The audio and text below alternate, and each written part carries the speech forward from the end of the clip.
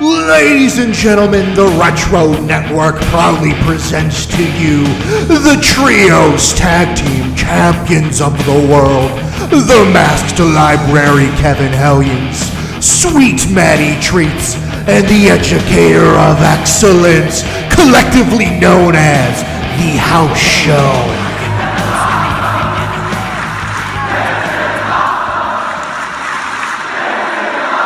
Welcome, everyone, to another edition of the House Show.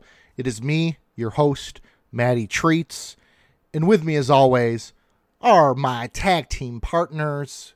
Together, we form the Trios Tag Team Champions of the World.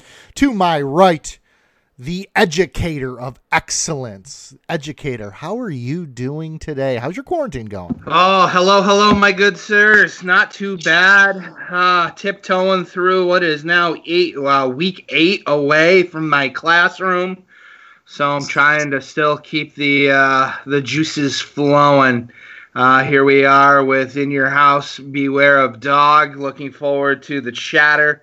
Part A and Part B of this pay-per-view episode will be interesting to discuss about the goings-on. And, just tiptoeing my way through quarantine, as always.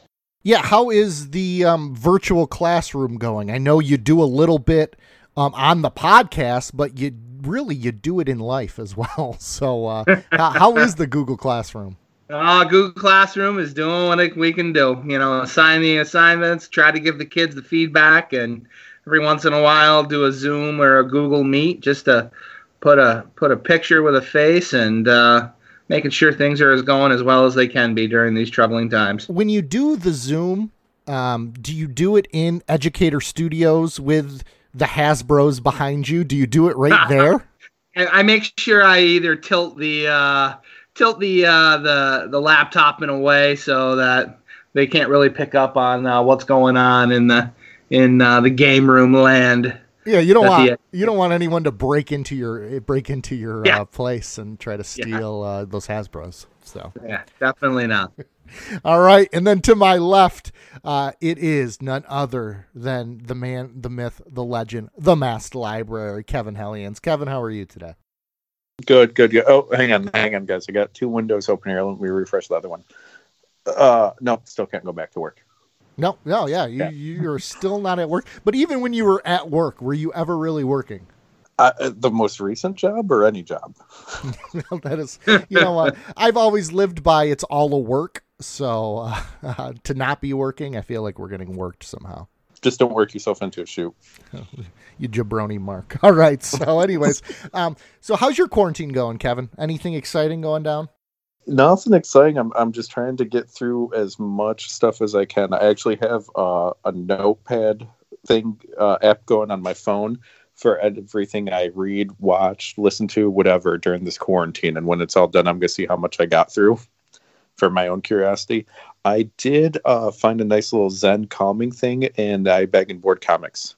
So I'm all out. I need to buy more bags and boards now. Do you put on an episode of Wizards in the background while you're doing it to kind of get the full comic book, go into full comic book land, if you will? I have been known to, and then actually as I was going through it, I found all of my old Wizard magazines going back to 1991. And so I'm reading some of them again. And the crazy thing is, that's probably the first time they've been read since I originally bought them. So some stuff, it's weird what I remember and weird what I forget. So it's been fun, you know? I mean, it's not like I don't have, multiple bookshelves of things I've never read. Let me read a comic magazine from near 30 years ago. Yeah, that is one thing I've been doing, too, is just putting on basically Retro Network podcasts, and just put them on in the background, whether I'm playing Madden, making dinner, making lunch, just a lot of making food is going on in this apartment. One thing I did want to talk about, though, is I was scared for my life the other day. Not really my life, I shouldn't say that, but I forgot I owned a car, and I actually went outside to check to see if just to make sure my car is still there, because I hadn't seen it in 5, 6, almost a week of not driving. And I live in a like a city area. So have you guys got that? I know, Educator, you are literally bunkered down in your own little world. So not so much that, but have you guys worried about anything that's on the outside of your house being stolen during this time? Not stolen. My car, we have 2 cars for the household, my car and then the family vehicle, and we've been just focusing on the family vehicle. So my car has literally been sitting in my driveway since the quarantine started, or the statewide shutdown. So I've been trying to at least go out, start it once a week, and roll it back and forth in the driveway, but my brakes are locking up. The calipers are, I'm sure I'm going to have to get a brake job done on the car because I haven't been driving it. Kevin, anything stolen from your lawn, like some lawn gnomes maybe or something? Not yet, but it's funny you mentioned it because we actually did have something go missing around Christmas time. So I've been very, very nervous and careful anytime I know a package is coming. And I had one arriving the other day from my friends on another podcast network, another podcast at Odds with Wrestling. But they were sending me something, and I was nervous about it getting stolen. Coincidentally, I just happened to be sitting in the kitchen eating something when the mail showed up, or else I would have absolutely missed it. But yeah, I think the Porch Pirates are going to be out a lot during all this quarantine. Yeah, so look out for Kairi Sane in your front lawn. So Jean-Pierre Lafitte. Yeah, that's right, Jean-Pierre Lafitte.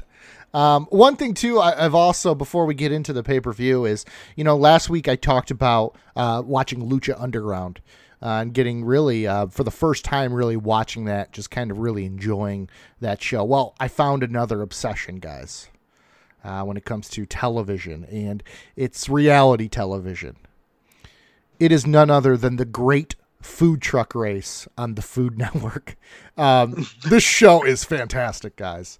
And it got me thinking, and I wanted to bring it up to the brain trust here. I think we should open a wrestling-themed food truck. What do you guys think? You guys in?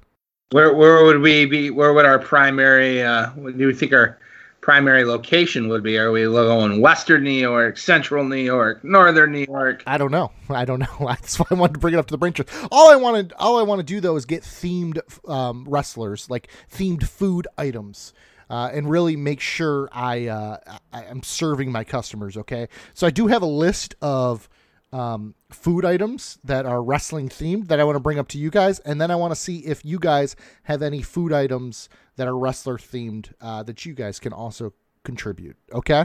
All right. All right. So for some appetizers, I got Sonya deviled eggs. Sonya Deville eggs. Okay. Beef Slater sliders. I thought that was pretty good. Beef Slater sliders. Of course, I want to have like some soups on there. And that would, of course, be Soup Flex City, where we have, of course, Ramen Reigns. That's an easy one, right? Everyone likes the Ramen Reigns there. Another appetizer is Bret Artichoke Dip. I don't know. I just really like that one. I really like that one. And then we, of course, would sell hot dogs and have some Sasha Franks on there. And then, I guess Vinnie Mac and Cheese was another one. Do you guys have anything you would like to add to our wrestling-themed food truck? How about some Alberto Doritos? Just selling bags of Alberto Del Ritos. Yes. That one's great. All right.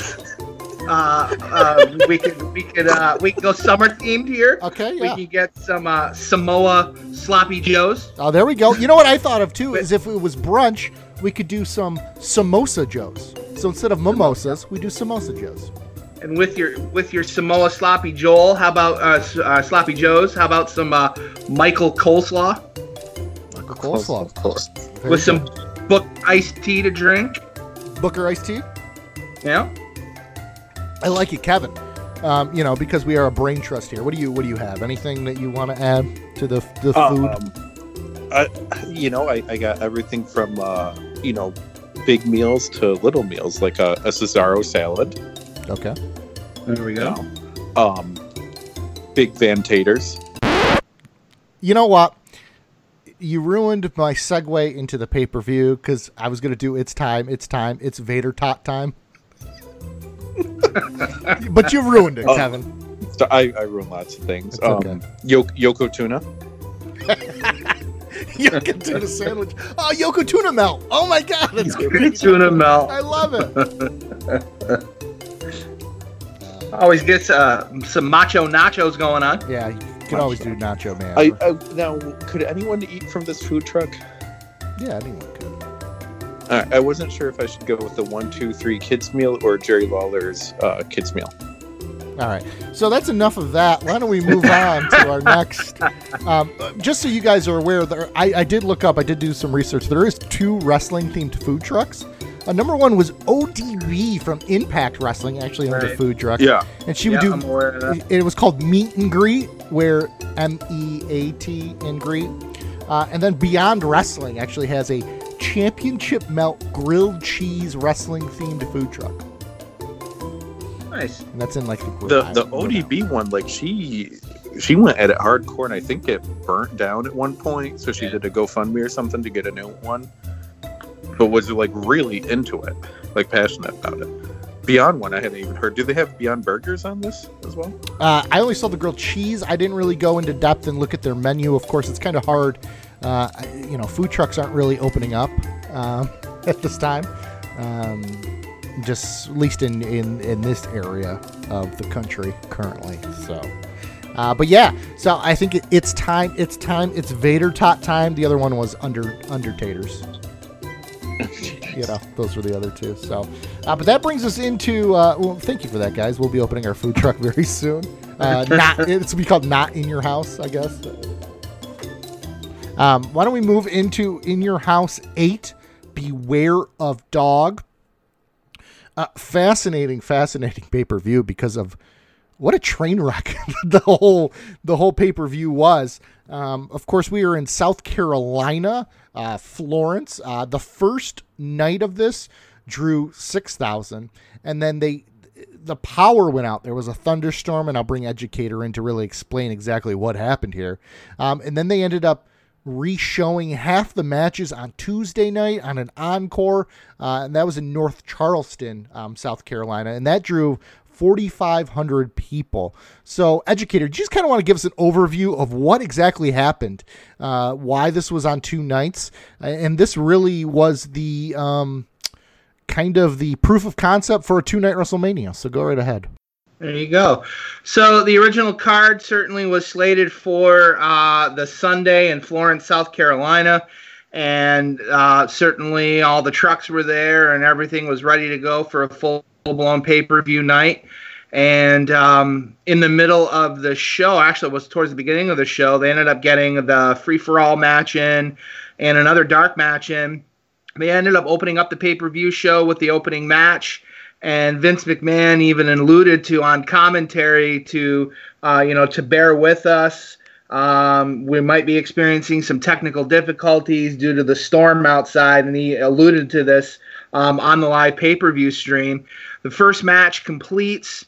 We end up in an interview for what would be the second match, and we can hear the background. The music playing in the background for one of the first entrants for the second match. And then as we cut back to the ring, all of a sudden the pay-per-view live feed goes completely blank.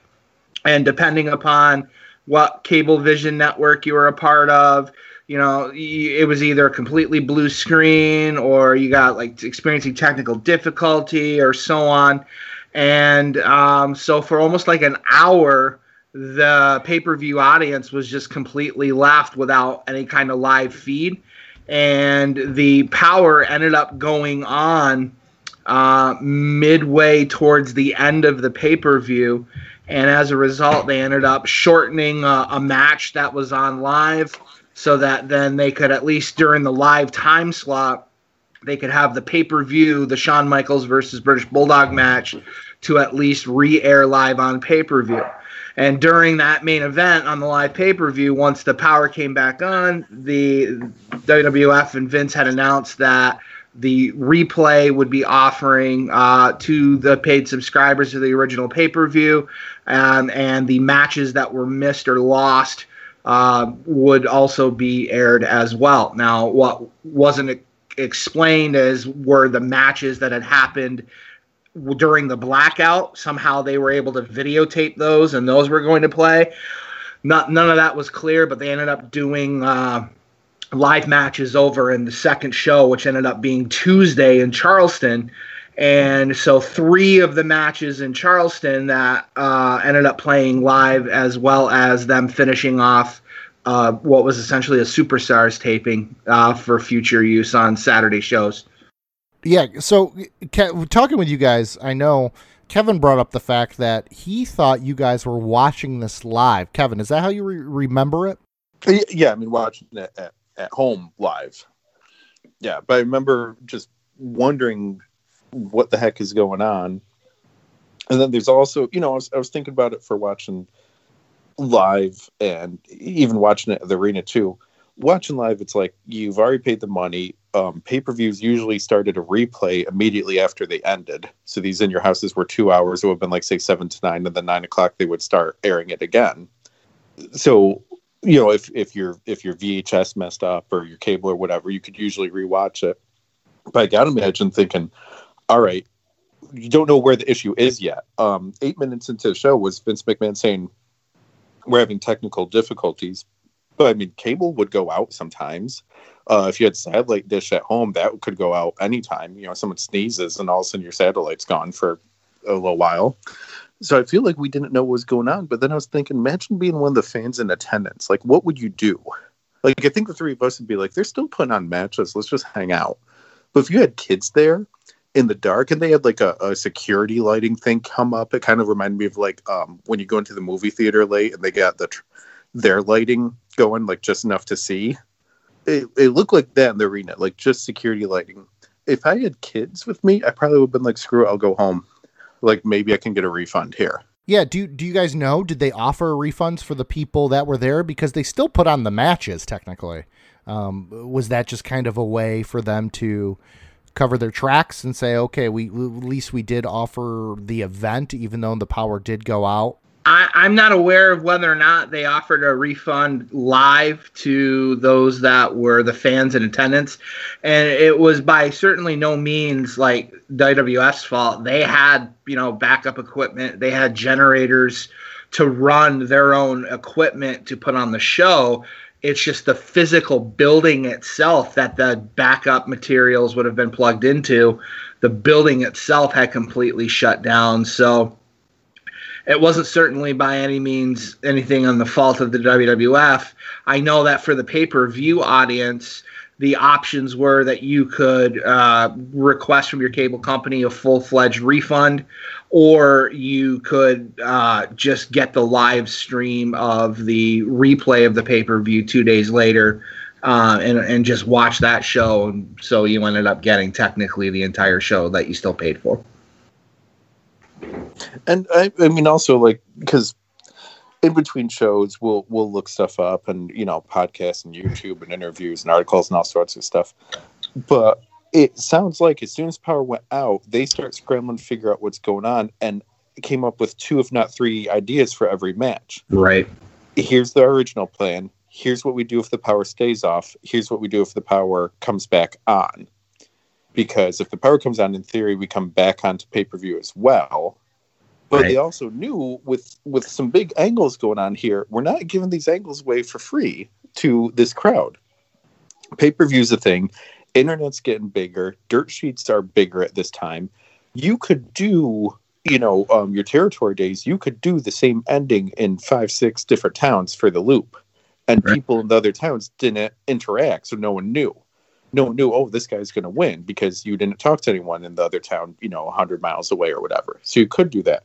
They're not going to do the same endings for this crowd if no one sees it. Like, out of nowhere, it becomes a house show. Really, it's just for the people in attendance. So they changed the endings. But, again, I mean, we know when we know they get it back for the main event.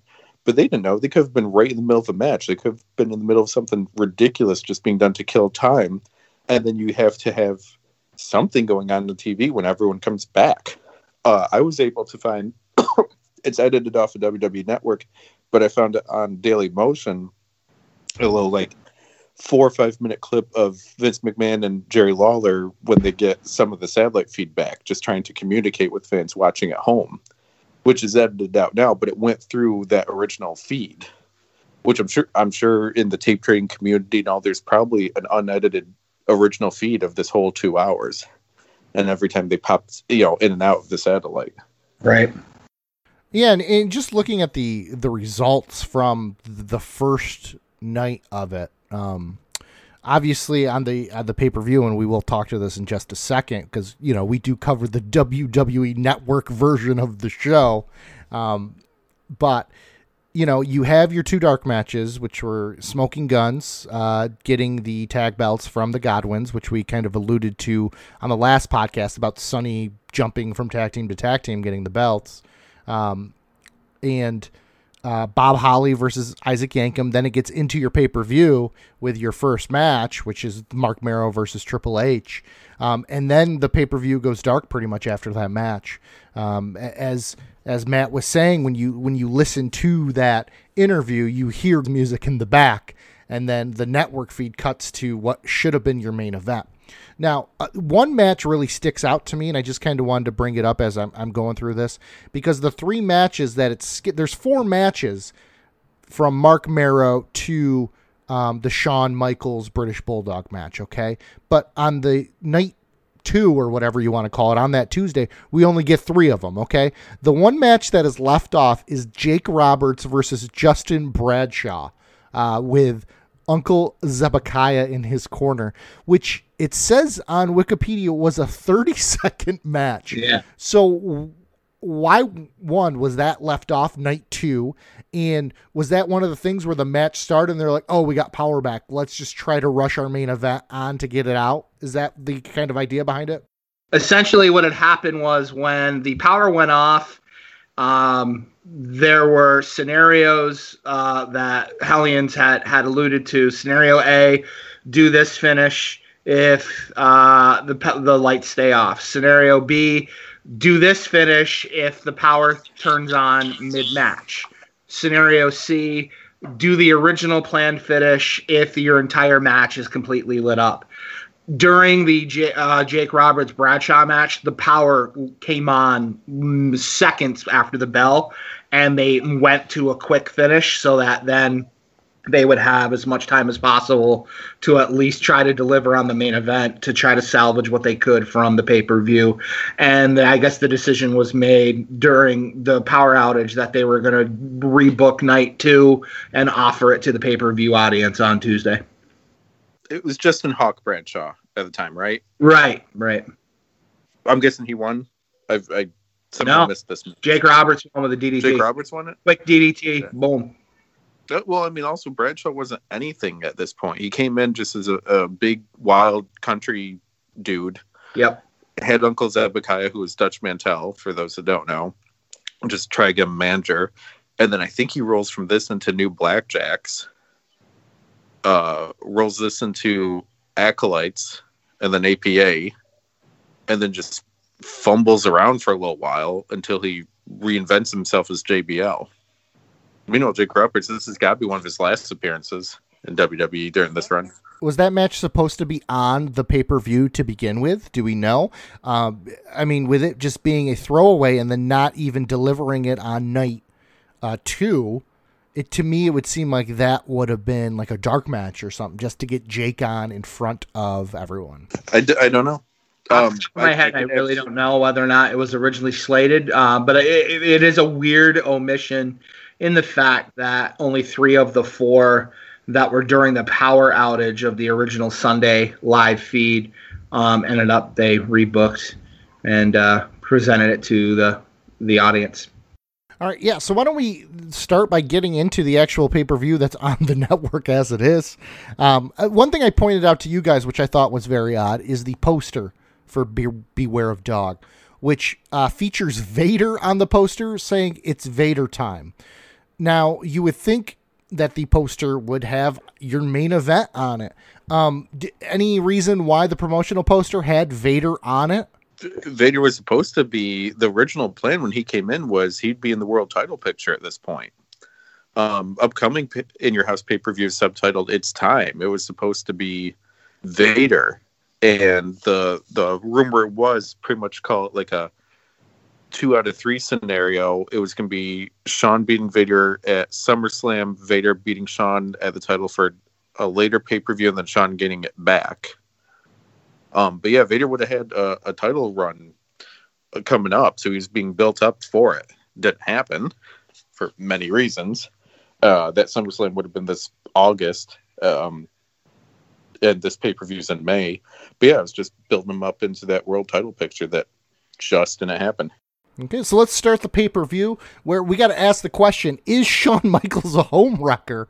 Because that's really what the promotional video is really going for, is Shawn was hitting on Diana Smith backstage, and they had a mystery woman kind of saying that Shawn was a womanizer and all this sort of goodness. What do you guys remember from that storyline? Nothing too in particular stands out regarding this other than, let's get another Hart family member on TV, maybe. I don't know. I don't know if they're doing a favor to Bret, to Owen, to Bulldog. I mean, what her deal was, her contract, for her appearances. Talking about Diana Hart Smith here. I guess it was just a way to, stir in a little bit of the entertainment part. The drama, I guess, to the storyline in order to justify Bulldog again being in the title picture. I mean, we've been talking about the British Bulldog since his original heel turn back the previous year. Bulldog ended up being in the pay-per-view main event, I guess you could say, 5 times in one calendar year, and 4 of those 5 times were WWF Championship matches, between his match against Diesel at the October pay-per-view In Your House that we've already reviewed, his match against Bret Hart at the December pay-per-view In Your House, now this Beware of Dog, and he ended up, as a result of the outcome of this pay-per-view, ended up having a rematch at King of the Ring, and then was eventually a part of the July pay-per-view main event 6-man tag. So they're trying desperately to push the British Bulldog as like one of the main event heels in the WWF storyline television, and just adding the whole scenario with the womanizing and Shawn Michaels supposedly hitting on Diana Hart Smith. I guess it was just another twist in the angle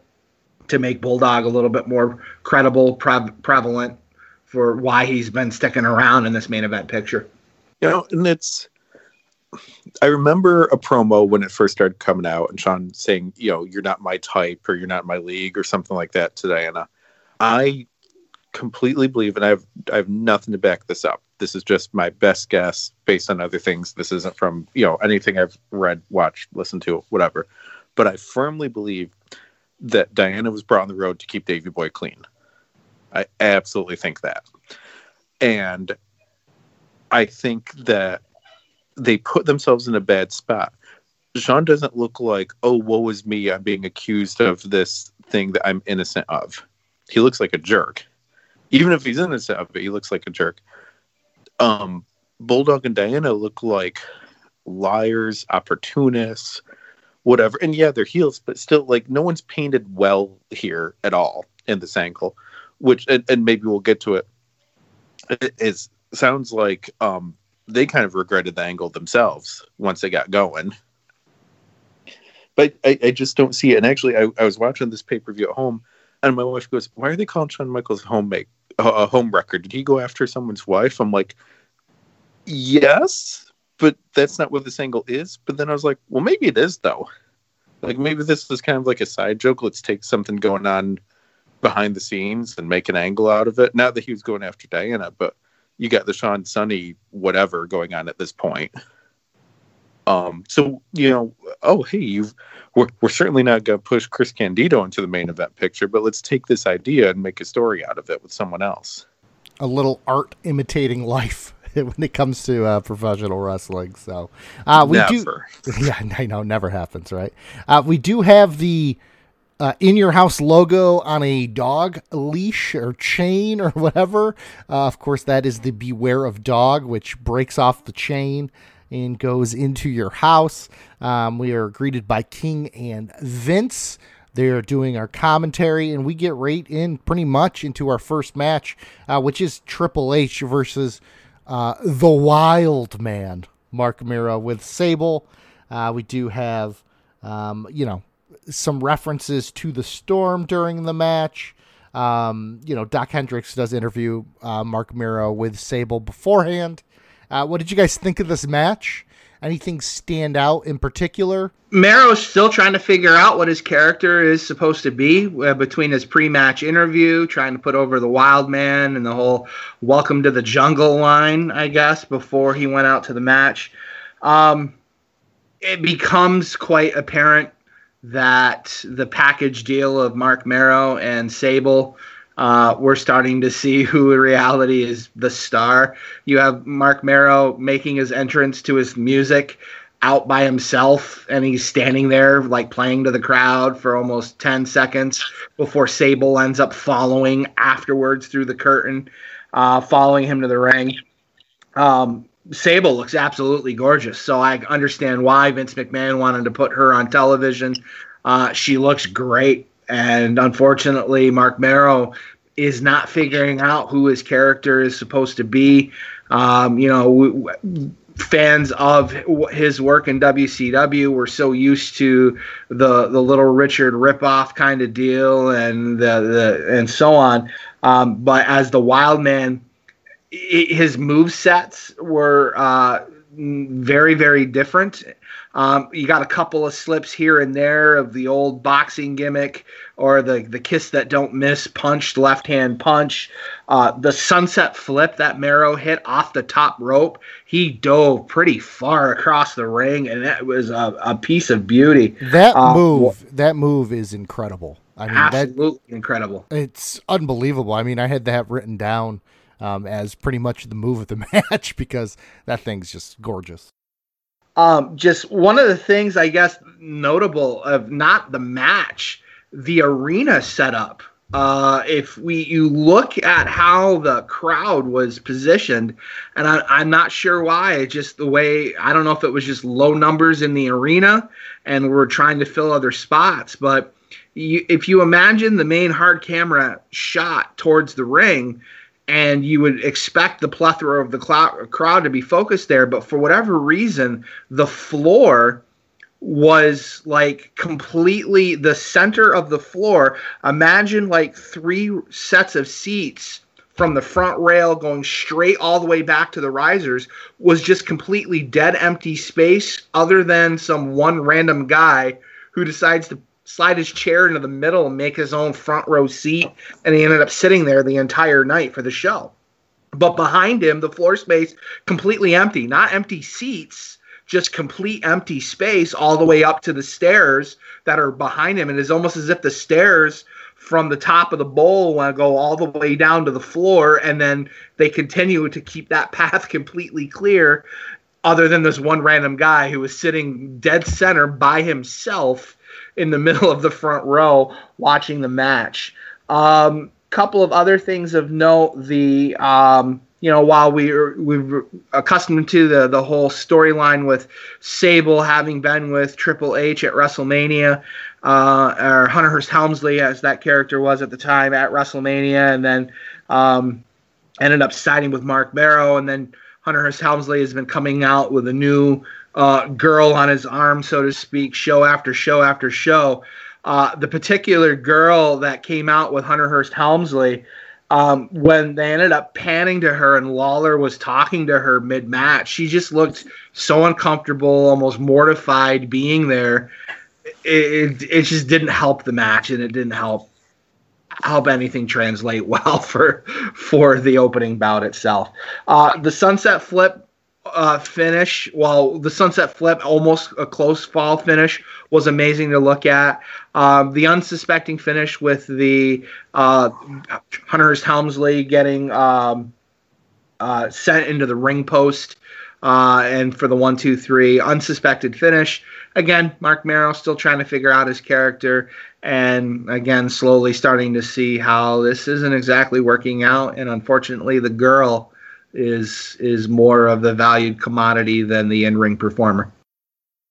Now, Kevin, before you go, I do want to bring up on the last pay-per-view, you talked about how Jerry the King Lawler really hated Sunny, and it was weird because she was a heel and he was trying to get heat on himself, I guess, and he was healing over her, and it would have worked better for it to be on a face. Now, this entire match, the King just talks about how ugly Sable is.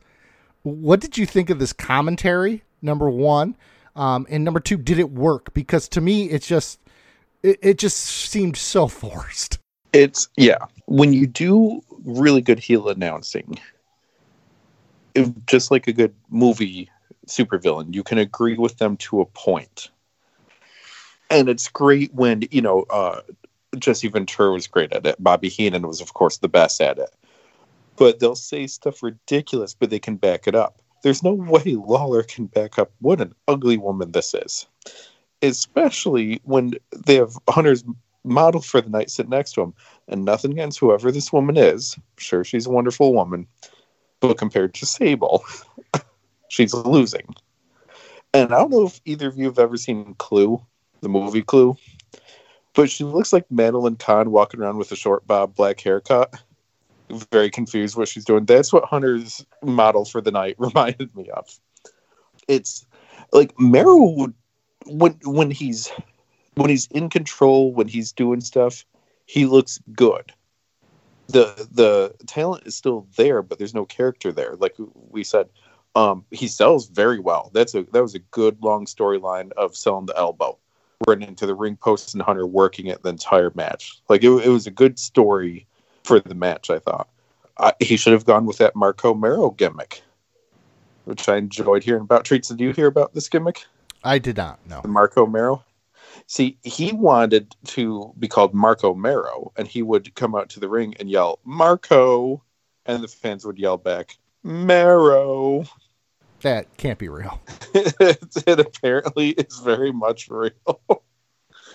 I can see that get over on the indies as a joke. Like everyone's in on the joke. I think it would have failed even worse than Wildman did. In WWF, it would be main eventing in AEW tomorrow. Marco Mero and Orange Cassidy main event. Let's do it. We do not talk ill about Orange Cassidy. I'm not talking ill. He's main event in my world.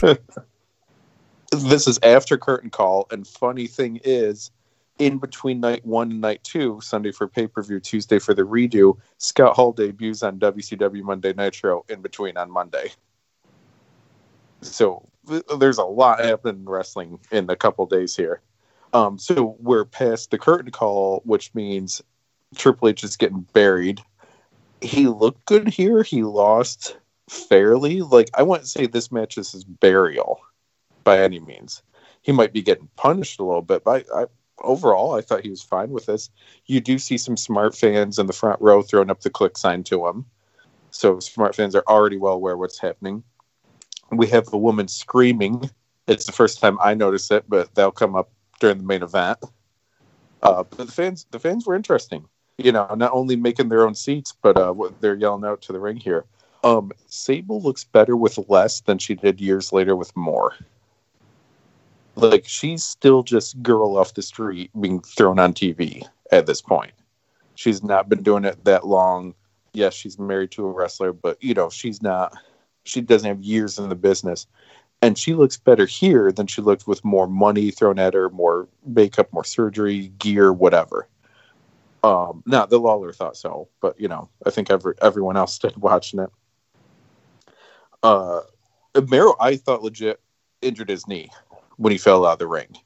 It was a well done spot. I legit thought, because he did have injuries in WWF, and it's so many years later, I don't remember when those injuries happened.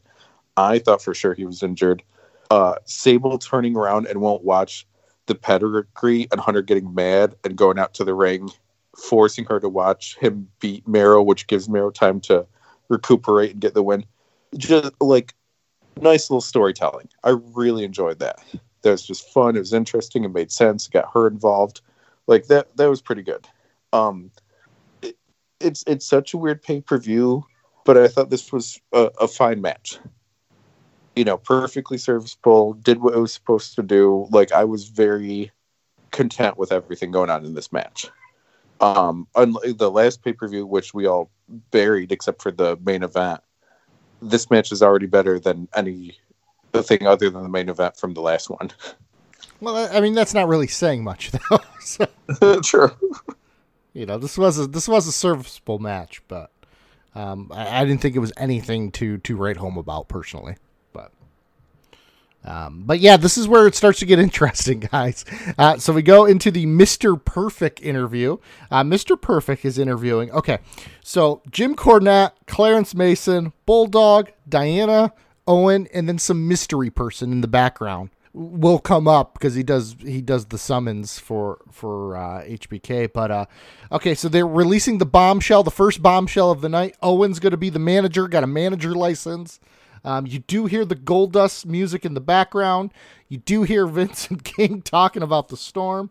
I mean, there's just a lot going on during this that leads to what the second match on the pay-per-view technically is our main event. So you got Doc interviewing HBK and Jose Lothario, and then HBK bumps into Mr. Perfect.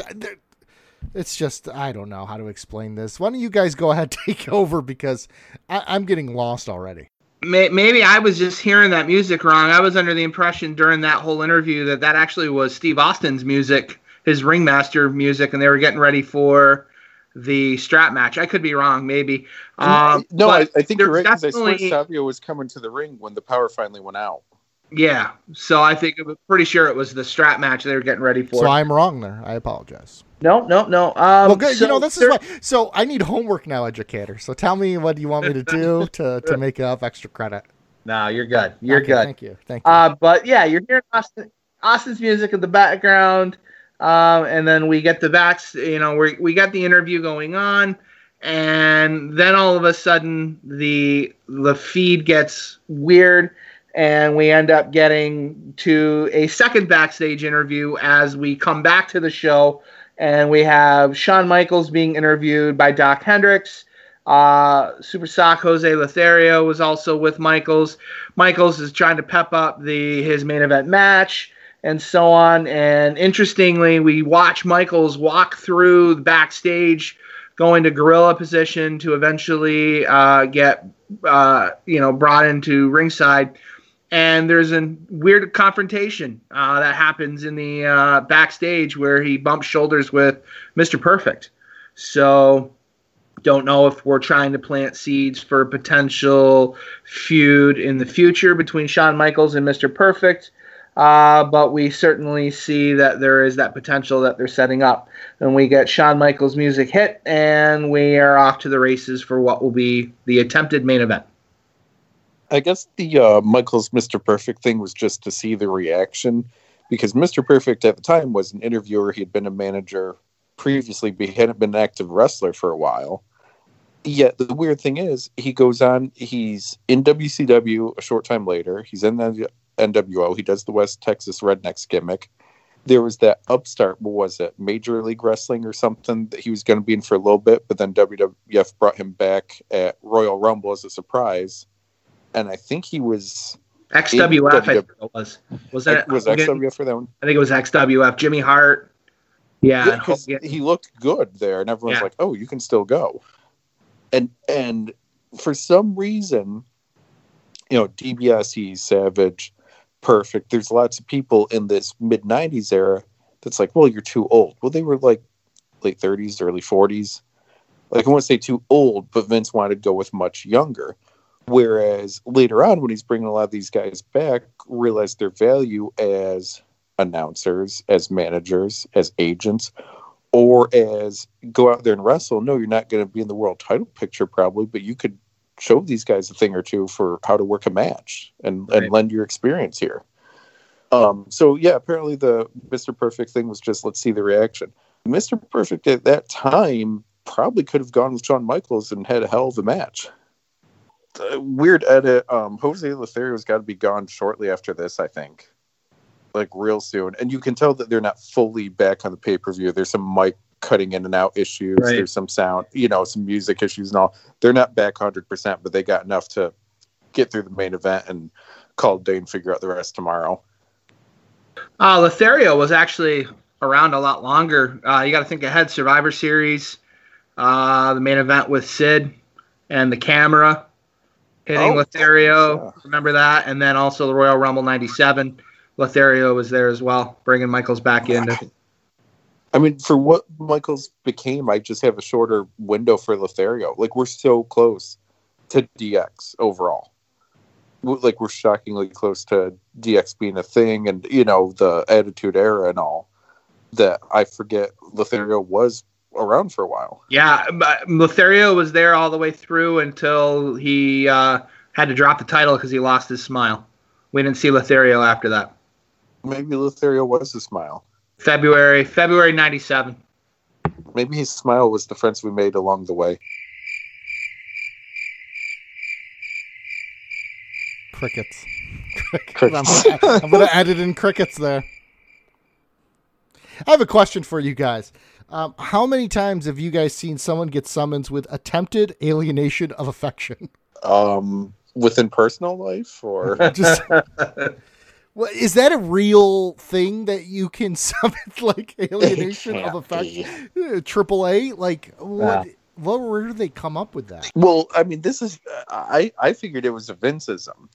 This is remember when Osama bin Laden died during Raw? Well, not during Raw, not like he was there, but during an episode of Raw, it comes out that the Navy SEALs killed Osama bin Laden. And what did John Cena have to announce in front of the kids? Brought him to a permanent end, or like they didn't say they killed him, they didn't say they captured him. John Cena had some weird euphemism that Vince made him say for it. I don't know. This match to me did nothing for me. I did not think this match was good at all, personally. Can you imagine just going through? And one, you buy tickets to your pay-per-view. You're excited to go to your event. They never come to South Carolina. They never come to your area. You go to the event, power outage, and then this is your main event. Well, your world title match, because there is 2 dark matches after it. But the ending, number 1, is just an odd ending that happens. And this is how you go home. Or this is what you stayed for till your power came back on. I mean, I would be furious as a fan. I think they were trying to make the most of it. It was decided during the pay-per-view that they were going to rebook the matches for the Tuesday show, and I think it was communicated to them mid-match that no, this live match is not going to be redone on Tuesday, is not going to be rebooked for a live showing on Tuesday. So them finding out mid-match, towards the end, I feel like they turned it up a little bit more. I thought it was an interesting ending with the double pin and the 2 referees, and just to progress the angle a little bit longer in order to push it towards the next pay-per-view. Certainly, I don't feel it was one of Bulldog's best matches, at least compared to the Bret Hart match or even the Diesel match. I think there was frustrations all along, and Michaels wasn't doing himself any favors, getting frustrated with a fan in the crowd as well. So it is what it was. I want to let you guys know that attempted alienation of affection has been used legally in 1937. No, okay. As a woman there was a land dispute, and a woman claimed that her neighbor's wife was trying to get her husband to acquire the land. So there is legal precedence. Also, John Cena said that we have caught and compromised to a permanent end Osama bin Laden. Compromised to a permanent end. Sounds like a Lanny Poffo poem. This match is odd. It's just weird, and I don't know if it's because of the power outage, if this was the plan all along. The commentary is really interesting for the whole time. Like, I'm honestly surprised, especially with the way the ending was. I realized the ending was to lead up to the next pay-per-view, not Beware of Dog 2, but the actual next pay-per-view. But everything in this match made me think like it's going to be redone on Tuesday because it's just so weird. All right, we got the subpoena. Shawn looks full of energy. It looks like it's going to be a good match. Earl Hebner, the referee, is already talking to someone on the side here. And I'm assuming it's let's figure out what's going on tonight for the match. Like, I don't think they came to the ring knowing the plan or if they were on the air, or if they're still on the air, anything. I got a bunch of quotes from Vincent King here. We can't give much validity to Marty Jannetty. I don't remember. Was Marty Jannetty part of the shadowy interviews talking about Shawn being a homewrecker, or were they just throwing them in there? Was he already gone? Like, it was just an odd thing to throw in there.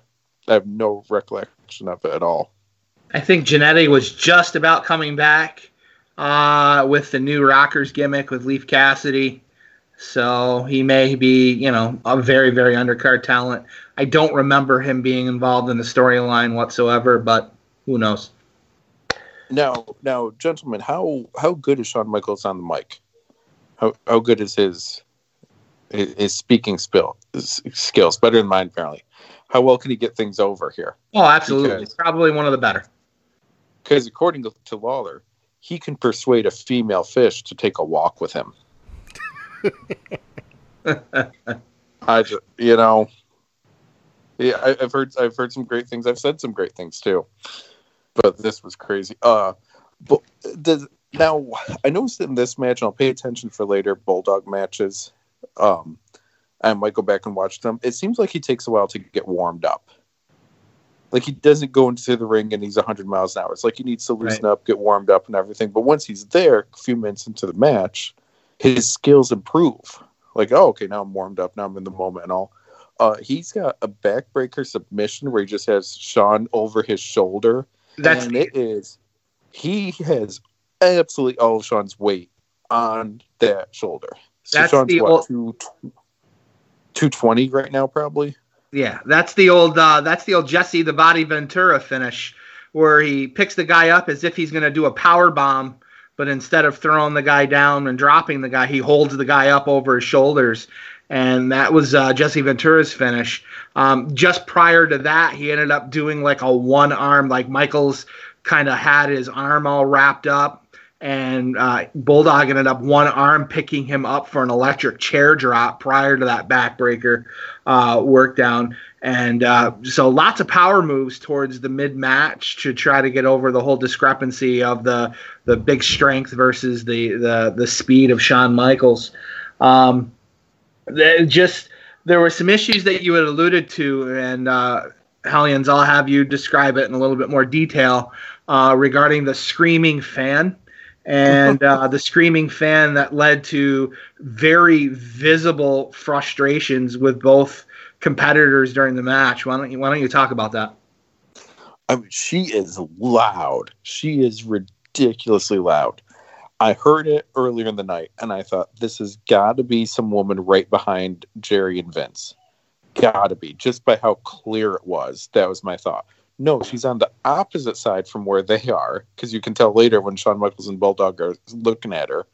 She's screaming so much, it's throwing them off their game. It's annoying them. It's bothering them.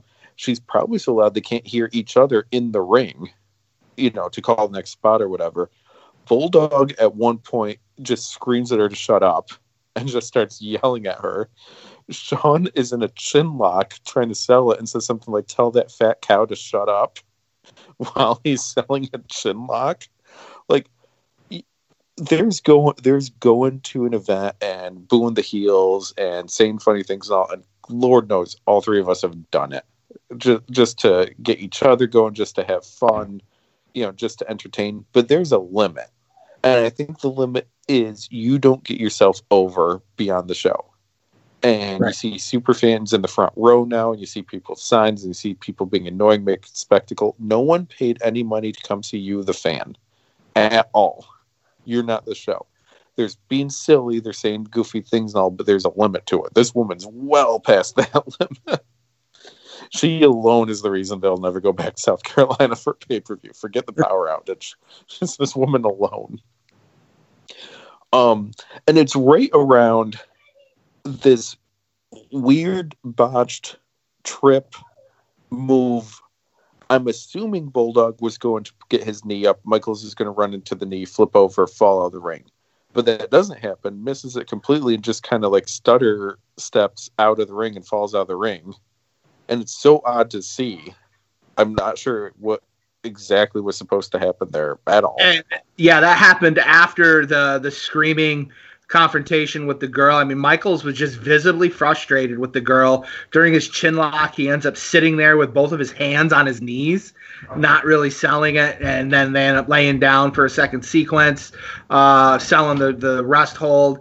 Then they do the spot, and then unfortunately the double or the action replay or whatever it is that they call the double feature replay. There we go. Doesn't do any favors for Michaels or Bulldog. It almost looks like Bulldog lifts the wrong knee to do the gut shot, the knee into the gut, and Michaels ends up just rolling through weird and then off to the floor, and then they end up going into towards the final sequence where Bulldog's running the ropes, and he plows into the referee pretty hard. Earl Hebner ended up taking a pretty solid bump where he got flown through the top and second ropes to the floor.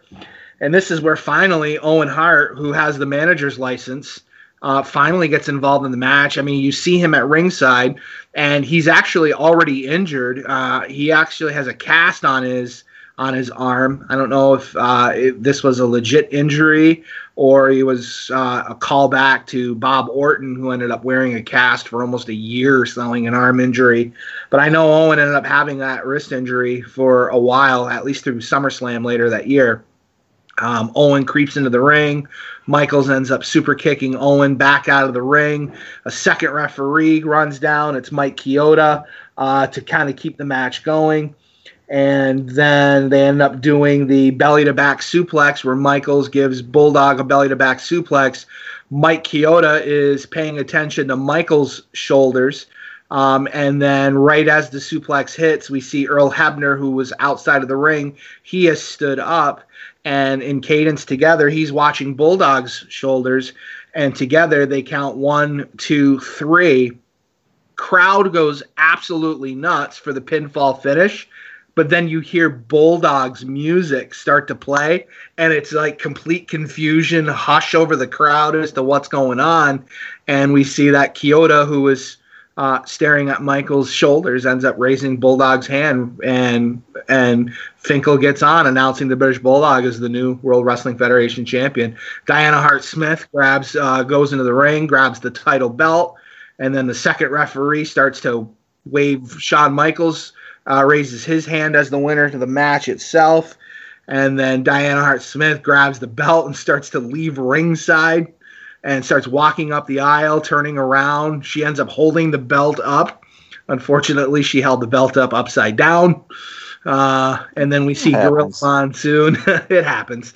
We see Gorilla Monsoon snatch the belt from unsuspecting Diana Hart-Smith back into the ring, and they end up having a little conference between the referees, going with the schmaz finish of a double count, so ends up being a no contest with Shawn Michaels retaining, setting up a future pay-per-view match between the two.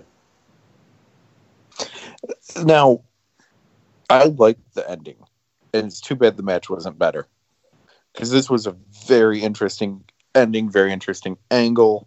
Well done camera for it. Well done on Earl's part to be counting. You don't see him from anything other than the very last camera angle. Like, there was a lot I liked here. One more quote, and then I'll surprise you two with something. Actually, two more things I'll surprise you. They were talking about Shawn being out of the ring and says he'll do anything to save the title. That's not Shawn's style. History says otherwise. For Shawn doing weird things to keep a title or rearrange a feud or lose his smile or whatever it might be. I don't know if you two noticed Fabulous Moolah and Mae Young sitting behind McMahon and Jerry Lawler. Yep. This is before Moolah and Mae Young came back during Attitude Era and had a career renaissance, really. Moolah was built from being from Florence, South Carolina, so that's her hometown, and that's where the women's power plant that was talked about on the Vice series, the Dark Side of the Ring, that was based out of Florence. No. Would that mean Mae Young is also based out of Moolah's home? Because that's my assumption for the two of them. That they were a couple? I mean, we're all good friends, but I don't think any one of us is going to be buried next to the other one. Right. Oh, no. It's well known that they were. Moolah and Mae Young. Is it public? It's kind of like one of those Pat Patterson wink wink kind of deals regarding his lifestyles as well. So, now back to a woman I've said nothing but good things about here, Diana Hart-Smith. When she took off with the title, I was like, now that could have been a storyline. I want my husband to win titles. Titles means more money. It means more prestige. It means more stuff for me and my home and my kids. And just be like, the woman, the manager, the wife, the whatever, is the title chaser, not him. And she keeps pushing him. Oh, hey, you lost the world title match. Why aren't you going for the Intercontinental title? Why don't you find a friend and team up and get the tag title? Hey, you need to attack him and go after world title. Well, I'm a good guy now. Yeah, but so is he. So turn bad and get a title shot. Like, why aren't you in the Rumble? That could have been a heck of a story for the wife pushing him to want to get titles. And when I saw her take off with the world title, I'm like, ooh, I would have liked that. Not what happened, but I could be really down for that gimmick. It's a shame for the Power Outage doll. It's kind of a shame they didn't redo this match, because I really think all the issues for the match is they couldn't be sure if they were going to have power and have the match complete. We know that they did. We know that there's a later pay-per-view, but it really seemed like this is not. It's phoned in, maybe, I guess, in a lot of ways. It could have been a lot better and probably would have been, during a quote normal night. Yeah, I think with this main event, it's just so disjointed. And I don't know if it's just the motivation on Bulldog and Sean. I mean, Sean seems like he could be easily not motivated to do anything and just wanted, all right, like, why are we doing this? Like, there's this woman yelling at me, and as you guys were talking about his frustrations, and that's why this just didn't click at all. And I just didn't think this match was any good. Part of it could be, and you kind of slipped that word click into there, curtain call just happened earlier in the weekend. So two of his closer buddies are now gone. So this could be a little bit of frustration that, the group is disbanding. The house was low in terms of attendance. Apparently this arena was set up for 9,500 or so people, and I barely 6,000 were even there. So, lots of things with the power, going off.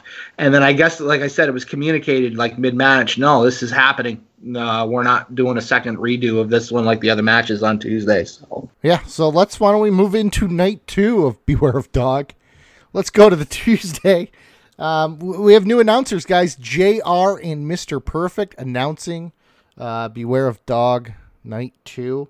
And we're going to start with the Savio Vega versus Stone Cold Steve Austin. Okay, so there's a lot going on when it comes to stipulations. It's a Caribbean strap match, but if Stone Cold wins, then Savio Vega becomes the $1 Million Man's limo driver. Now, if Savio wins, then the $1 Million Man is gone from the WWF. His career is on the line. What did you guys think of this match? Did the Caribbean strap match live up to how it was built? I thought it was pretty good. Absolutely. This was actually the first strap match on WWF television. There have been a few since then. First for a pay-per-view, first for WWF television audience whatsoever. There have been strap matches in the other company, in WCW at the time. Probably most notable was a year or so back, 2 years back, I think, between Sting and Big Van Vader. One of the more infamous strap-like matches. It wasn't a strap match. It was a dog collar match between Roddy Piper and Greg Valentine. I want to say that was a Starrcade match, I believe, Starrcade '83 maybe, Yep. which they had a very well known match. But some interesting events that led up to the stipulations. In fact, that stipulation with Ted DiBiase saying that if Steve Austin loses, I'm forfeiting my career. I'm going to be gone. This wasn't originally a part of what would have been the Sunday night pay-per-view. This was actually a stipulation that was added the next night on Monday Night Raw after the pay-per-view. And there was certainly some behind-the-scenes goings-on regarding this. And Ted DiBiase had actually given notice to the company that it was his absolute intention of leaving. He had a lot of creative frustrations with his position in the company and was seeking out a release. His contract, I guess, was going to be up anyway in later on in the summer or early fall, and he ended up leaving as a result of this match and showing up as being one of the main members to the original formation of the NWO a few months after it got off the ground. DiBiase puts in his notice. Story is Bulldog and Diana actually didn't like the homewrecker angle, and they were going to leave, but got talked into staying.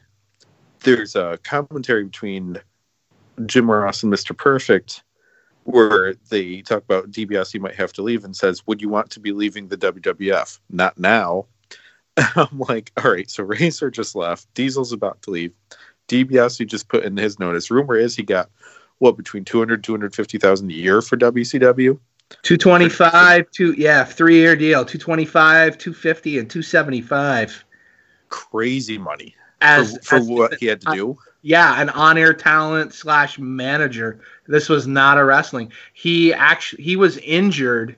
He had a Lloyd's of London policy that was going to be paying out. His in-ring career was over, and he ended up landing that huge, which ends up being $750,000 over 3 years. Who would not take that money? Yeah. It's a lighter schedule and it's a refresh. It's a fresh coat of paint kind of deal. Do something. And I mean, Perfect ends up leaving too and going to WCW as previously discussed. Even though he's the one saying, "Oh, why would you want to leave WWF now?" I watched 2 strap matches this week. The other is preparing for another article on my own site. This is the only one with a strap. So, how does that work? Is it an invisible stand versus invisible man in a strap match? I that'd be good. I watched UWF Beach Blast.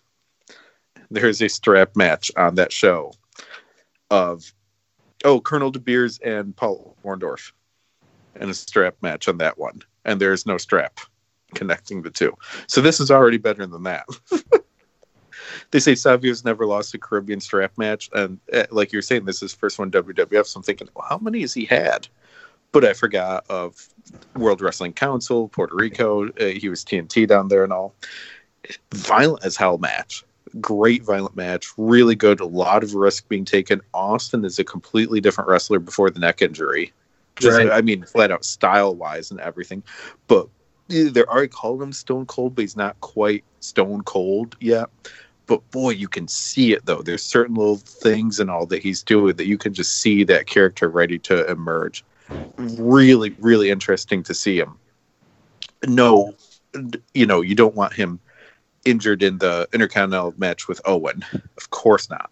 But that made him have to change his style, which probably made the Stone Cold character more popular, is that brawler style and all. Because, I mean, him jumping from the top rope down to the floor to come crashing down on Savio, I'm seeing it and I'm just wincing, thinking like, oh, geez, his neck. Well, no, his neck's not shot yet.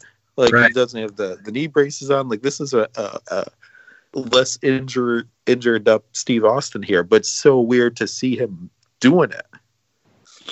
A fun match. Savio, you forget how good he was. Never had a title in WWE, just kind of there to, put on good matches, help other people look good and all. But great job here. I keep thinking, the more people I see in these spots, I keep thinking, imagine if Raw and SmackDown were two separate brands back then. They wouldn't have been, because the whole point of the separate brands was after WCW folded. But if you had two shows with a main men's title, secondary men's title on each, Savio's winning one of those secondary titles on a show, for sure. And Bulldog's probably winning a world title in one of those shows. If you had two to compete for on a Raw, SmackDown doesn't even exist yet at this point. But just, I'm thinking of all these people that probably, if they were along today, would have had what you would see as more, quote, successful careers because of the titles that they would have won. Yeah, and just imagine, too, this is their second strap match in like 3 nights because they had one on Sunday night as well. Yeah. So just to think of the brutality that went through, at least on this one. But you know what makes this match even better, in my opinion, is JR is so much better as an announcer than Vince and King. It's night and day. It's just to kind of show you how good JR is here, just selling everything and talking about the brutality of it. Mr. Perfect was okay as the color guy, but really JR with the play-by-play was incredible. Just goes to show you the talent he has when it comes to that. Well, and a good match for them to start off calling too, because while Vince does 1, 2, 3, he got him. Oh, no, he kicked out. It's like, yeah, we know he kicked out. We knew a minute ago before you're done saying the sentence that he kicked out. But Jim Ross can help build up the tension. And I'm having trouble right now thinking of a match that builds up the tension and the drama like a strap match to go around, touch all 4 corners.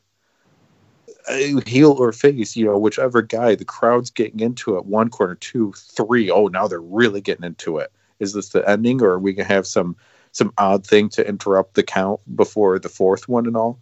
Like, a well done strap match like this is really exciting to watch.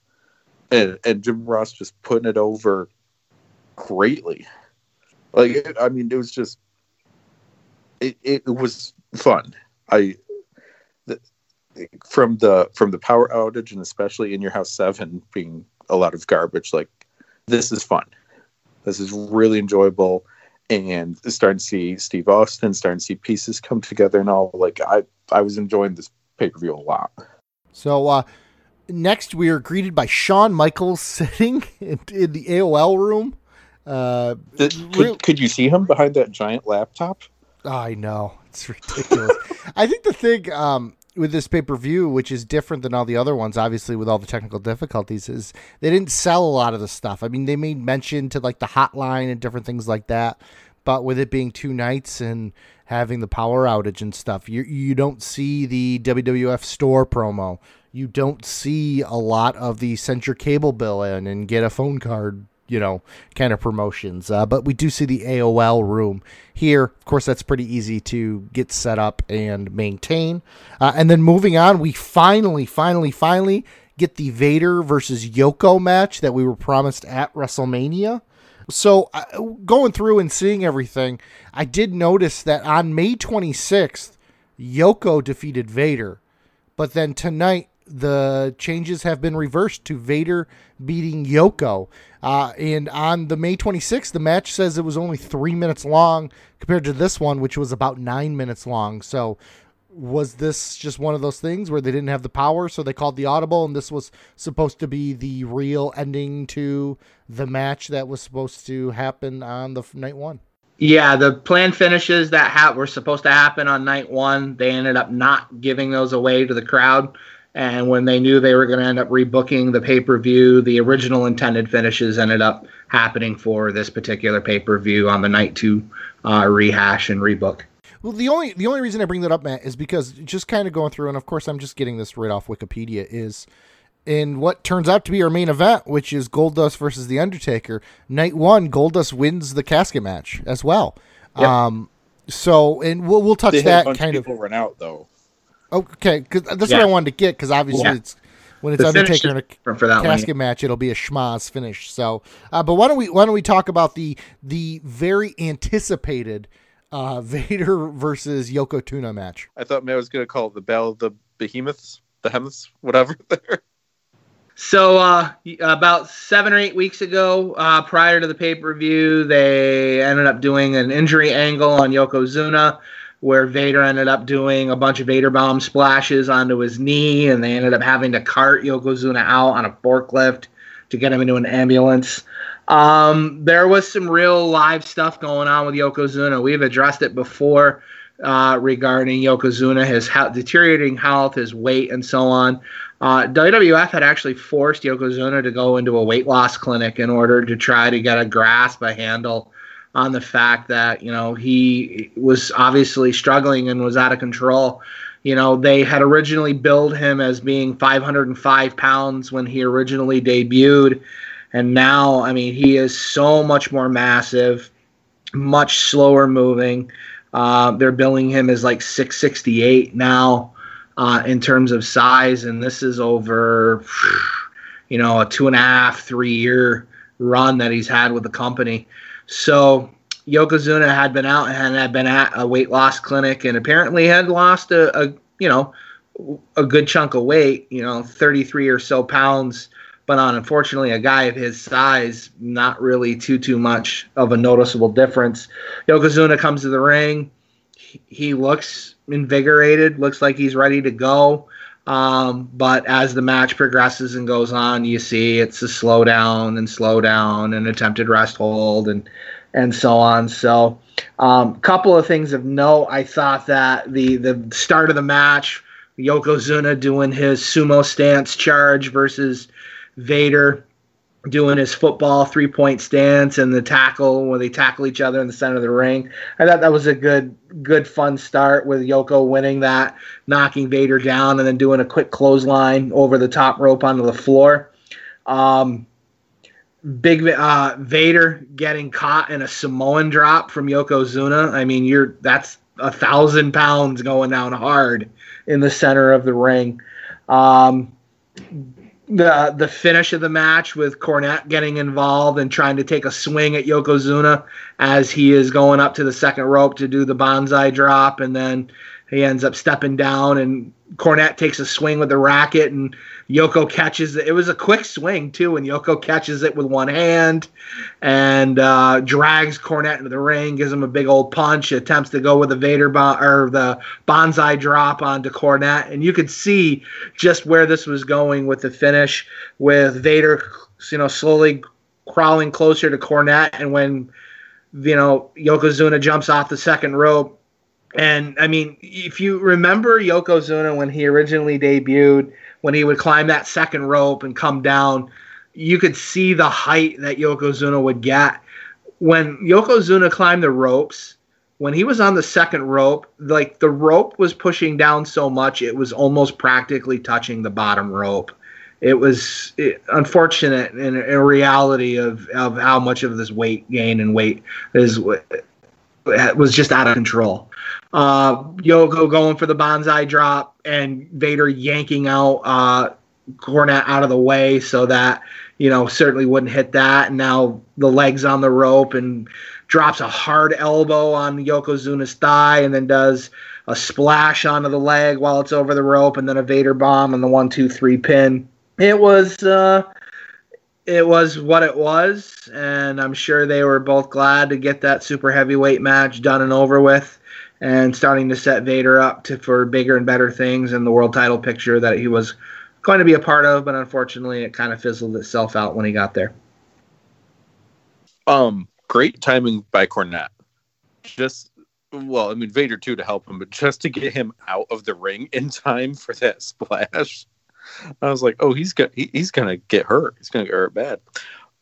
Question for you guys: who's the only person to have ever slammed Yokozuna? Yeah, I thought that too.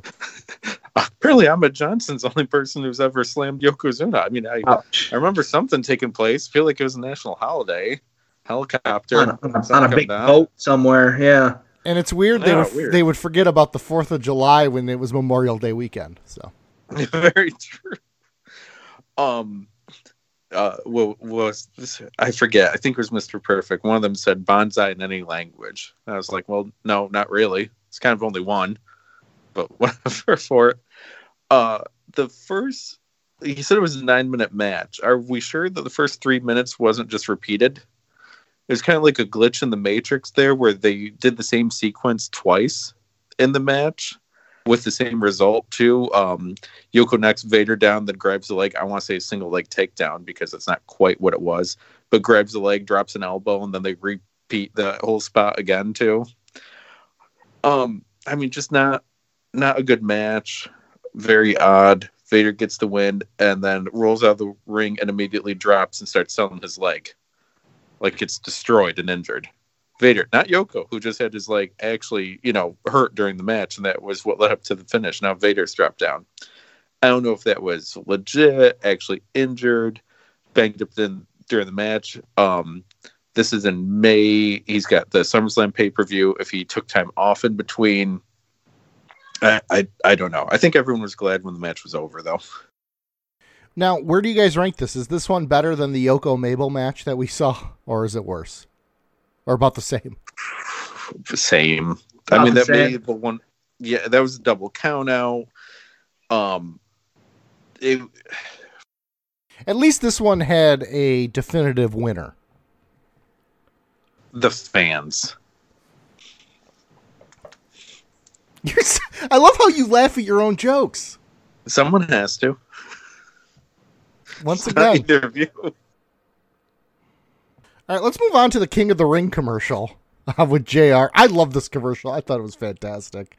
With the King, the pearly white ring in heaven, and then other kings, whether that's Elvis, King Tut, coming after him and trying to beat him up. I really enjoyed that commercial, and it really makes me kind of miss those kind of commercials where they're having a little fun with it.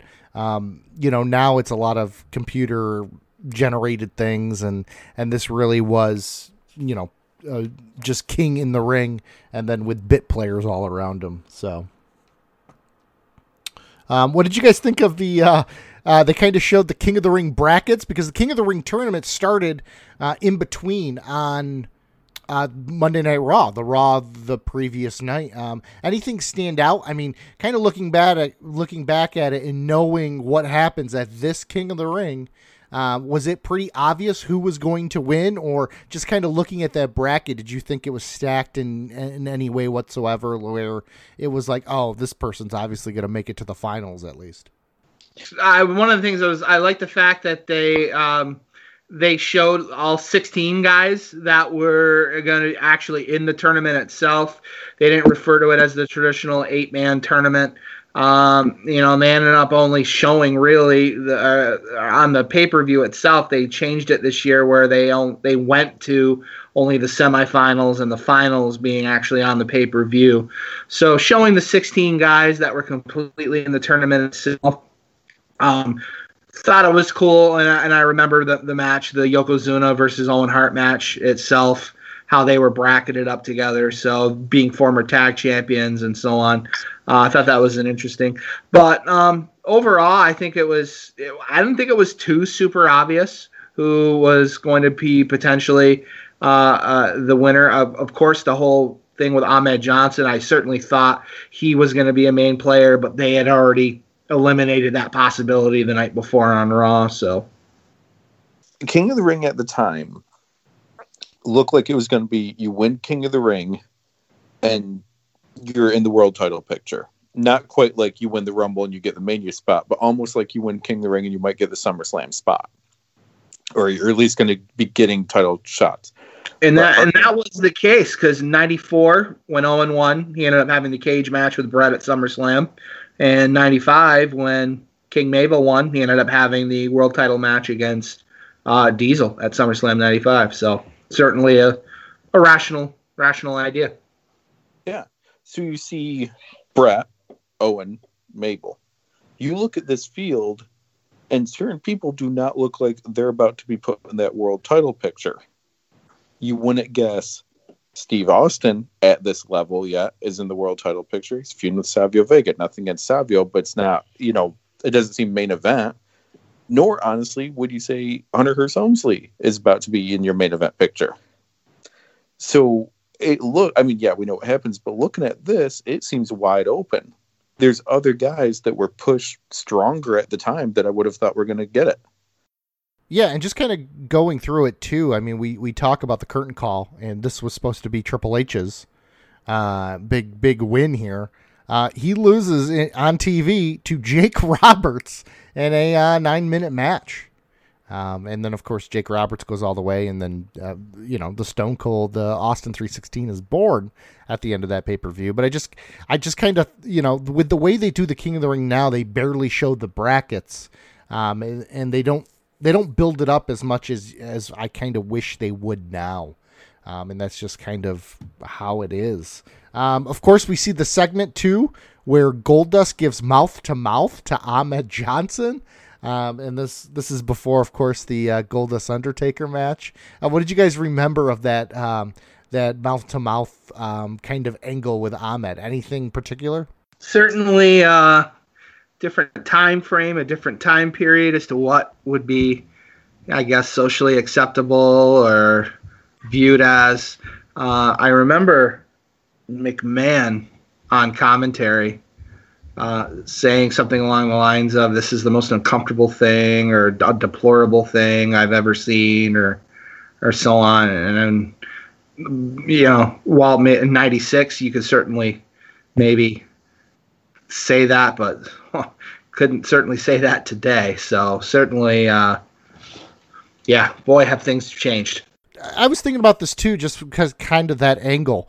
I think you could do something similar to it, but if instead of Ahmed, it's a woman, and a wrestler's like, "Oh, I'm going to give him mouth to mouth," kind of forcing a kiss on a woman, I think that would play now with kind of the culture that we're living in, more so than it being like an androgynous character doing that to another man. So I think that's kind of how they could.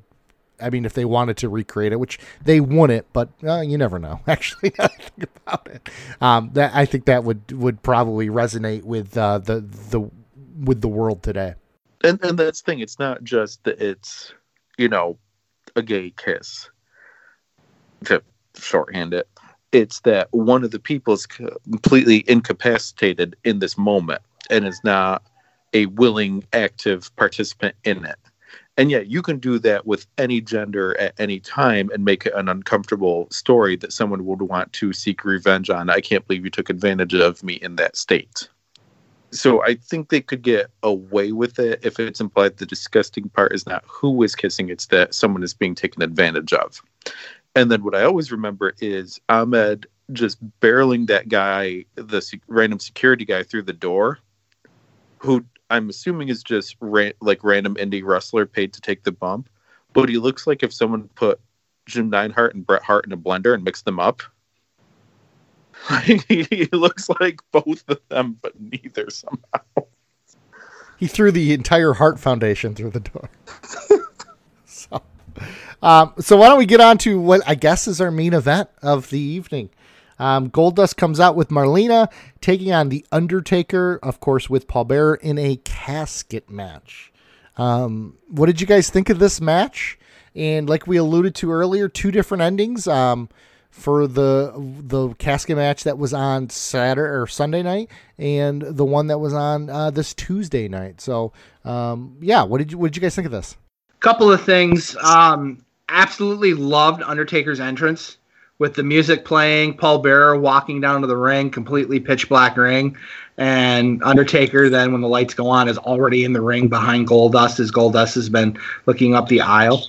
Other thing that was very obvious, and we had mentioned in the previous podcast regarding the Good Friends, Better Enemies pay-per-view, the whole Ultimate Warrior Goldust, whatever that garbage was for that match, Goldust had a knee injury, or at least his leg was wrapped up. So I think that this gives more credence to the fact that the previous month's pay-per-view, he couldn't work. He was, in fact, injured, so they were just trying to make the most of it. You could tell under Goldust's bodysuit that his knee was still heavily wrapped up, bandaged up under that bodysuit. So Certainly working with that injury and whatever limited mobility. I think they certainly, the two characters opposite of one another, the Phenom versus the super androgynous character, and then you throw in the whole idea of the casket match, and it's for the Intercontinental title. There are just lots of different things from different angles going around that led this match to be quite intriguing, and very, very interesting finish, the way how they played it all off and somehow pulled it off, given the fact that they ended up destroying and damaging the lid on the casket, and were still able to get the finish the way it was supposed to come out. Yeah, of course, that finish is Mankind coming out of the casket. Really a great kind of spot, a great ending to the match, I thought, and really caught the crowd off guard because they were like, what in the world is going on? But yeah, Kevin, what were your thoughts? I mean, fine match for Undertaker and Goldust. When it's starting, and this is a casket match for Intercontinental title, I'm like, I know Undertaker never won the IC belt, but I do not remember how this match ended for Goldust to win it. Like, I remember the Rumble when 10, 15 guys had to jump the Undertaker for him to lose casket match. I knew that didn't happen here, but I had completely forgotten Mankind was in WWF already, because we hadn't seen him in Your House, and I haven't been exploring enough outside of it. I completely forgot he was around.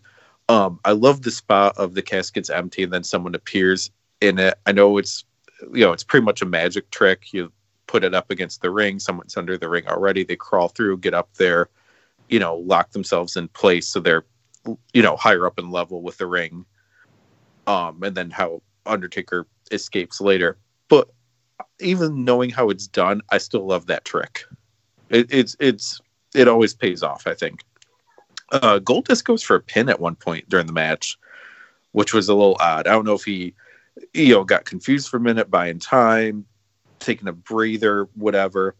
And a casket match is pretty much, we've seen one before in Your House, but the setup for it is usually the same. Big move, let me roll you over, or you don't quite go in yet, then you hit big move on me, and then roll me over, and I don't quite go in yet. Like, it's pretty simple booking, but it's always fun for it, especially like as close as you can get it when Undertaker just shoots his hand out at the last moment before the casket closes. The more near falls you have in it, the more fun that they can be. But I mean, great thing with Mankind. I forgot about Mankind and Goldust being paired up for a while. Mankind and Undertaker, of course, have phenomenal matches and everything. Marlena's just kind of there, but no one steals her cigar chair this time out, so I guess she's in a better mood. How about the whole reversal of the finisher with Goldust giving the Undertaker a tombstone pile driver, and he rolls Taker into the casket, and Taker's full body is in the casket, is just about to shut the door, and Taker just gets his right arm out just in time to prevent the actual closing of the casket. Then Goldust tries to force the casket lid down by jumping on top, like laying down on top of the casket to try to jump up and down to force it.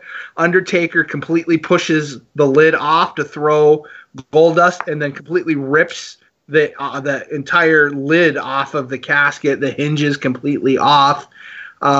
So then you got both of the referees are looking at each other like, we got to pick up the lid and get it back on there.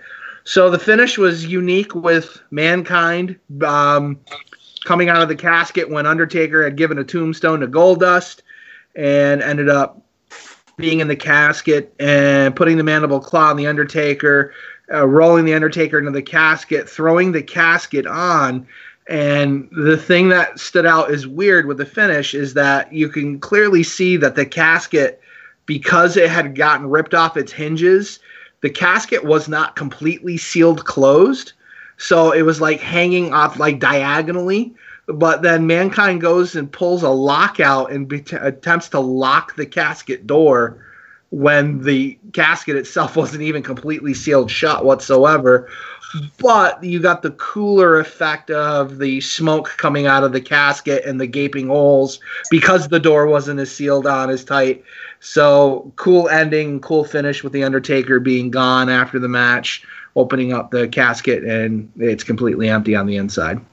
were they going for when at the end when they finally get the casket open to reveal Taker isn't there, that when they opened it up the smoke would have just came up through that, or was the smoke seeping out because of the broken casket? I think they probably were going to do what you had suggested, that had the thing been completely sealed shut, that them opening up the casket, all of the smoke would have just been a monstrous cloud, and then you look inside, completely gone. But when they open up the casket, there's very little smoke left, and it's just completely empty. So it kind of destroyed the illusion of the Undertaker disappearing, but it was a cool visual to see that once the sealing of the casket, and then all of a sudden this body change or whatever to the Undertaker and him disappearing, so on, was happening from within. Once again, though, too, this would have been your original ending to that Sunday show. So let me just throw this out there. That Sunday show, you would have saw this ending where the Undertaker kind of gets, Mankind hops out of the casket. And then you also would have saw your main event or your Michaels title match being that double pinfall, which, as someone that would have bought a ticket for it, I mean, you're going to see the Undertaker, you're going to go see your world title match, and both endings to the match are just kind of schmazzy finishes to it. So, kind of fascinating how that works. Kevin, anything else on this match? It's an overbooked pay-per-view overall. Gimmicks wise, ending wise, whatever. So I see what you're saying. You have been like, what the hell is happening here? For seeing, odd ending after odd ending after odd ending. It kind of doesn't flow that way because of the part 1, part 2. But you're right. If you were seeing it live in order, it would have been weird. Maybe, honestly, that Justin Hawk, Bradshaw, Jake Roberts one, you throw that in there in between casket match and main event, it gives a buffer in between the two endings at least. And I understand the endings as part of a greater storyline. But you're right, all in one pay-per-view, I would have been like, what the hell did I just watch and spend all this money on if I was there live for all that? And honestly, everyone's kind of tied up now, so I'm sure they're, a lot of times like Raw goes off the air and it's not ending, but then they have a big, dark match main event thing with some stars and all the fans go home happy. There's no one left to wrestle for this one. Like, that main event probably was the main event. Yeah, I'm not sure what the Superstars main event was, but the house show main event, the dark match main event, after the first night was Ultimate Warrior versus Owen Hart. I'm going to guess Warrior won. Yeah, Warrior won in 4 minutes. So it's just a kind of odd event. So I think that wraps it up for the pay-per-view. Any final thoughts on that, guys? Anything that stood out that we didn't hit? They're making the best that they could given the power outage, and trying to still keep the fans invested in the show by offering the free redo on the pay-per-view the next night later. And it's certainly on the replay, and I don't remember whether or not they did it in a way where, if they did Michael, or if they did the Mark Marrow, Triple H, and then the main event, and then they went live, or if they sandwiched in the live stuff in the middle and still finished with the taped Michaels versus Bulldog main event being at the end. I'm not sure. I can't remember if they went back and forth or if they did it just how it appears on the network. The pay-per-view was as best it could be given the circumstances for what they were in. Yeah, I feel like the replay was sandwiched. I'm not entirely sure. It's the way I remember it. So actually, when I was watching it on network, I thought, oh, they're playing the main event now. But I've also watched and read stuff from before and realized that my memory was just wrong on it. Or maybe it's Mandela effect. I'm not sure. But you're right. Like, the fact that they pulled off anything is an achievement. It just seems too like this pay-per-view was cursed because. Okay, so obviously Bad Thunderstorm power goes out. That's obviously, Mother Nature, bad luck. But then your main event for night 2, the casket lid breaks. Like, it's just one thing after another. It's like, get me out of this match, this event, and let's move on to the next thing. So I think I'm in the same boat as that. let's move on to the next thing.